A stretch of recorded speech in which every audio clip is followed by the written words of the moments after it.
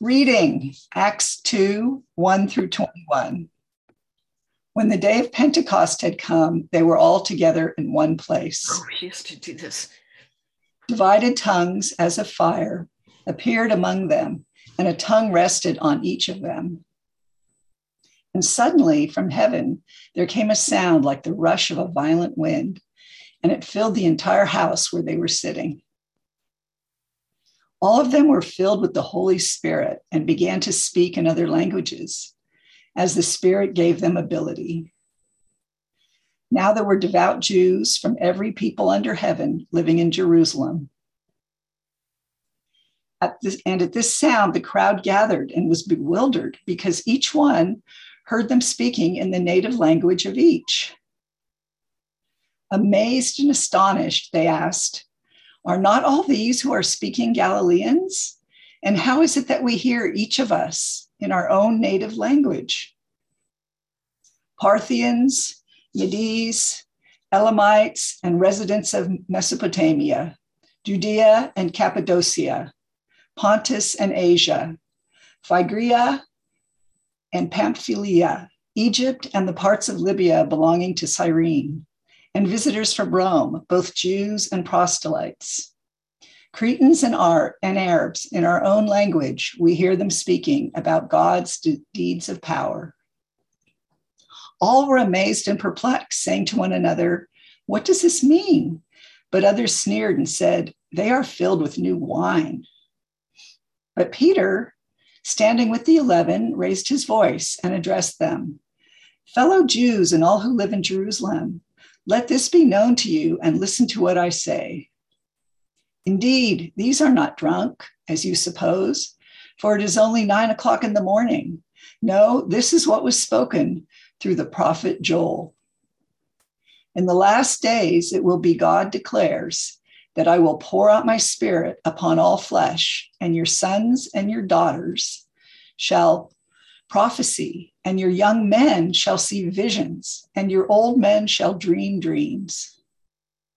Even upon my slaves, both men and women, in those days I will pour out my spirit, and they shall prophesy. And I will show portents in the heavens above and signs on the earth below, blood and fire and smoky mist. The sun shall be turned to darkness and the moon to blood before the coming of the Lord's great and glorious day. Then everyone who calls on the name of the Lord shall be saved." The word of God for the people of God. Thanks be to God. Let's pray. We meant it, dear Lord, when we said, "Come, Holy Spirit." Now surprise us with what you can do through us. In Jesus' name I pray. Amen. Our season of Pentecost begins. Traditionally, it wasn't just one day, it was a long season, dwelling on the Holy Spirit's creation. Really a revolution. Commentator Willie Jennings, in his commentary on Acts, says the entire book of Acts is a story about the revolution of the Holy Spirit, not the revolution of God's followers, the disciples. A revolution of the Holy Spirit. There is nothing passive about that, which is why once upon a time the season of Pentecost lasted weeks so that we wouldn't dismiss the Holy Spirit's activity through you. On the Pentecost described here in Acts, those gathered for the special annual feast in Jerusalem came from other lands, other cultures, spoke other languages, not just one language. On that day, as the Holy Spirit was disrupting business as usual in that upper room. Of course, let's be fair, those poor disciples didn't really understand yet what usual was because Jesus kept disrupting what usual was. But on that day, on the street below, the people heard the glory of God's mighty deeds spoken in their individual national cultural languages. They looked up. They could tell by dress and by manner that these were Galileans. These were simple fisher folk. But how, they marveled, how could they speak in these different languages so that everybody below heard the glory of God in their own tongue? They marveled. So I wonder, is this a miracle of speaking or a miracle of hearing? Both are miracles when we learn to hear something from someone we did not expect to hear from. When the revolution of the Holy Spirit gives us the right words or allows us to hear in a new way. Listening, hearing, miracles always. We call this display of the coming of the Holy Spirit the first Pentecost. Pentecost equated with the coming of the Holy Spirit. The festival of Pentecost was writ large into the Jewish community. But on this day, I suggest we don't consider, you and I, do not consider this the first Pentecost, but the second Pentecost of the coming of the Holy Spirit. Background. Genesis 1, in the beginning, God orchestrated creation from the smallest to the largest creatures. God called into being with mere words. Let it be, God proclaimed, and then called each one good. God commanded the humans to be fruitful, to multiply, and to fill the earth. Move along to chapter 8 in Genesis. After the flood, God spoke to the newly rescued Noah and family and said the same thing. Bring all of the animals out of the ark that they may abound on the earth and be fruitful and multiply on the earth. God speaking to Noah and blessing the animals. God made a promise, a covenant with Noah at that moment when Noah built an altar and worshiped God. And God said, I will remain in relationship with you. That is my promise to you. And when God makes a promise, God does not go back on that promise. I will be in relationship with humankind forever. I don't know, maybe that was the first Pentecost. Depends on where you want to see the Spirit moving. The Spirit moves throughout Scripture. So blessing Noah and his family, God commanded them, be fruitful, multiply, spread out, fill the earth. As I said, the Spirit shows up throughout Scripture, moving, helping us to follow God's command, reminding us when we do not. Reminding us of these three commands. Multiply, be fruitful, be productive. That's what fruitfulness is, being productive. Now, move, you small band of people, move and fill the earth. The people multiplied. My goodness, they were productive. They grew as our generations throughout humanity have grown and become productive. And moving was part of what they did, except this band of people wanted to stay together with one language, one set of words, one culture. And God had something else in mind. Genesis 11 may be the first Pentecost because languages were increased from one to many. Multiple languages, diversified cultures. We see it here in Genesis 11. If you want to follow along, feel free to open up your Pew Bibles. This is an apt lesson about challenging our assumptions about the way things are supposed to be, particularly with the gun violence that is happening in our nation now. People from multiple cultures are banding together to say, stop, senseless gun violence. Now back to the beginning of creation, and we'll pick it up here at chapter 11 in Genesis. God did not make us one similar people. You can tell that by looking around the room, looking on Zoom. God did not make us alike in every way. God calls us to be different. And Jesus commands us to love one another, those that are similar and those who are not similar to our way of thinking. And that is what God asks us to do. Love someone who does not reflect my own image. I highly recommend to all of you to go back and listen to the recording of this morning's early church conversation. It was brilliant and not intimidating at all. Absolutely brilliant. Listen to that discussion if you can get a copy of that recording. Because they talked about Genesis 11. And I would like to introduce maybe a different emphasis in Genesis 11, that story commonly called the Tower of Babel or Babel. The placement of this text sits right after Genesis 10, which is the story of the descendants of Noah, and ancestral descendants come and go because it says, look, we've got longevity, and there are reasons, and there are place names. And then the second half of chapter 11 continues with the descendants of Seth. But here, right in the middle between verses 1 and 9, there's this story that had sat with the Israelites for generations before it was written down.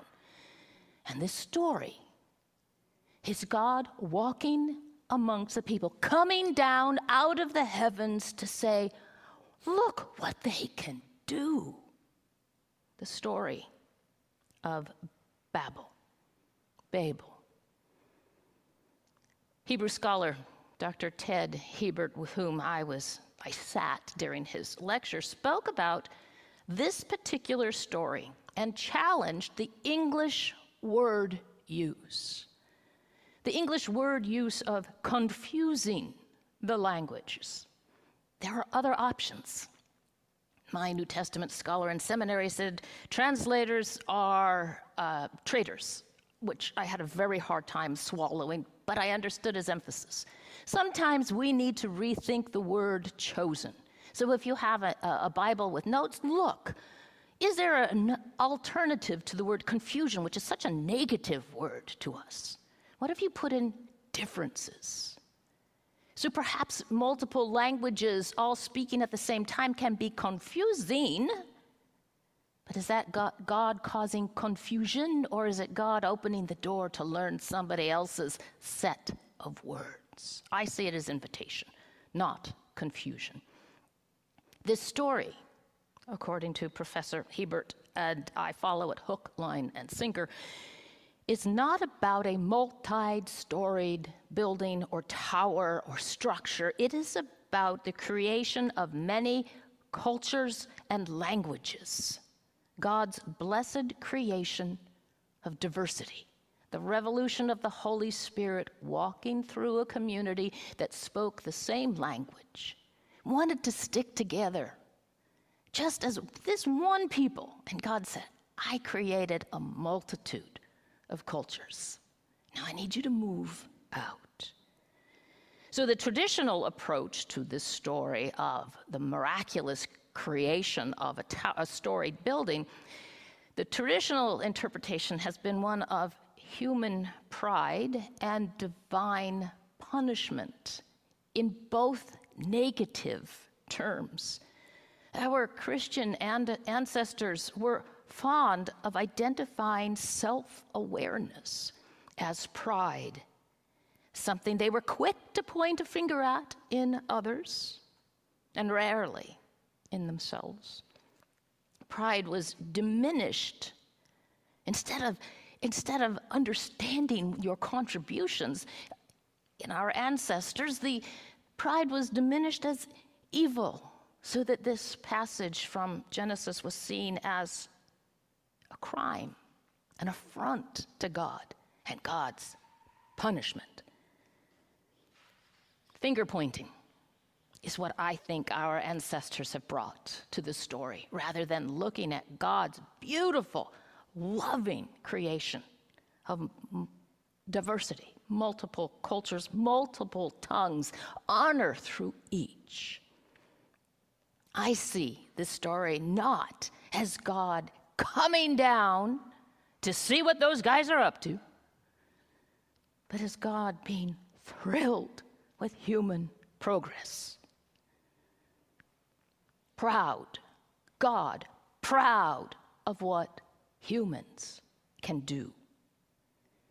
As Ted Hebert writes, the story at Babel is more likely an account of the human drive for sameness, like-mindedness, which stands in conflict with the divine plan for diversity. Multiply, grow, live, thrive. Be fruitful, productive, abound on the earth. Don't just stay in one place. The people resisted, in this story in Genesis 11, resisted spreading out, moving away, being apart from one another, which is beautiful. They had built this community and they wanted to keep it. God had said, spread out. The construction of this multi-storied building has been interpreted by our spiritual ancestors as arrogance, an uprising to replace God, which is so interesting because it's not in the story unless you have a couple of verses I don't have. Multi-storied buildings and structures are commonplace to you and I. Look at our ceiling. But it is a sign of accomplishment in the development of cultures. God is proud of our accomplishments. The English translation in Genesis of building, a building that touched the top of heaven, the heavens, is a translation from the ancient Near Eastern idiom. It is an ancient Near Eastern idiom for huge accomplishment. And there's a better way of describing it, but just between me and you, let's stay with vocabulary I can say. Huge accomplishment. You'll see in your text, a tower, the top of the heaven. I'm not sure where anybody came up with the idea that humans were trying to replace God. And rather than their storied building irritating God, as if God can be irritated, which the divine cannot, God was proud of their and our accomplishments. The people worked as a community, journeying to the east, finding this valley in Shinar. They settled there. The people figured out how to build. Come, let us bake bricks. Let us burn them hard. Let us make this brick into something stronger than stone. And the bricks mixed with bitumen, which served as the mortar, allowed them to build with something that was symmetrical instead of the asymmetry of a rock. Therefore, they had sound structure. This is called development of a culture, development of a people, progress. They became adventuresome. They did not have to just make walls. They could add a roof. And it was so strong they could add a room on top of that roof. They learned to experiment together. They learned through making mistakes, because I'll bet a couple of those bricks did not burn hard and crumbled. They learned by helping each other through experimenting. They were made in the image of God the Creator. And when you're made in the image of God the Creator, what does that make you?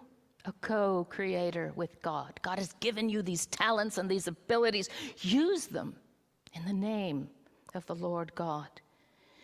With their buildings, they were able to store crops, protect their families, protect their animals, and they were able to identify with each other. Look what we did together. We can make a name for ourselves, they said. Names bring ownership, a sense of belonging, and they make a land a home. The story of the building of Babel is a story of progress and development, recognizing the wonders of God's culture throughout all of creation. Made in God's image is beautiful. Diversity is beautiful. Different sizes, different ages, different hair, different skin, different eyes. Yet, they only spoke with one language. So the great three-in-one, seeing what they could do, said, why don't we come down there so that we can see what they've done right where they've built this building? Let's go see. And I wonder if God, the three-in-one, had in their mind, and then we might need to remind them that though you love working as one language, can you also work with multiple languages? Do you have to speak one language, the same language, to work together? Or can the unity of community that they had created there at Babel, can that exist when people move out with different languages? It gets harder. But it's a challenge, not a barrier. So this first coming down of the Holy Spirit was not one of those, don't make me come down there, guys. It was God saying, whoa, look what these people can do firsthand. So how a preacher reads this story, interprets the story, affects how we hear the respect God put into us for people who look differently than the image in the mirror you see. Multiple people, one language, moved. Okay, guys, I see what you have done. It's spectacular. And that's what I asked you to do. I also asked you to spread out. So they did. I just wonder if God, who from the distance came down to that building in the 11th chapter of our scriptures, doesn't come down more often. And we failed to celebrate that except for on Pentecost. This is a celebration of every single worship service. God was not daunted by their secretly saying, let's not tell God that we're not going to move away from this place. Let's just stick here together. God was not daunted by that. He just came along and gave a little nudge. I'm just going to just change things just a little tiny bit. And I wondered if God thought, if you can do this much, will you also then learn to speak each other's languages and continue to work? The coming down of the Holy Spirit never stopped. It didn't begin in Acts 2. It didn't begin in Genesis 1, because if you go back all the way to Genesis 11, if you go back all the way to Genesis 1, you're going to find the Holy Spirit moving, hovering over the waters. So the story of Babel became written down. It was oral tradition. It was the stuff of who these people were as they rehearsed God's story amongst themselves until that time with the prophets, when people of Israel understood there's going to be an exile. Jeremiah's voice got to them. Joel promised them, you're going to still prophesy. Jeremiah told them, you're going into exile. You're being moved to a land with different tongues. Buy property, plant trees, have families. I am still with you. No matter what the distance is, whether it's Babylonia, Babel, Palo Alto, God is with you. That is the story of Pentecost. And you, my friends, are those, part of everyone, upon whom God has poured the Holy Spirit. Sons and daughters, you shall prophesy. You shall dream dreams. You shall have visions. Today is only a reminder. that this is who you are. So keep it up. To God be the glory.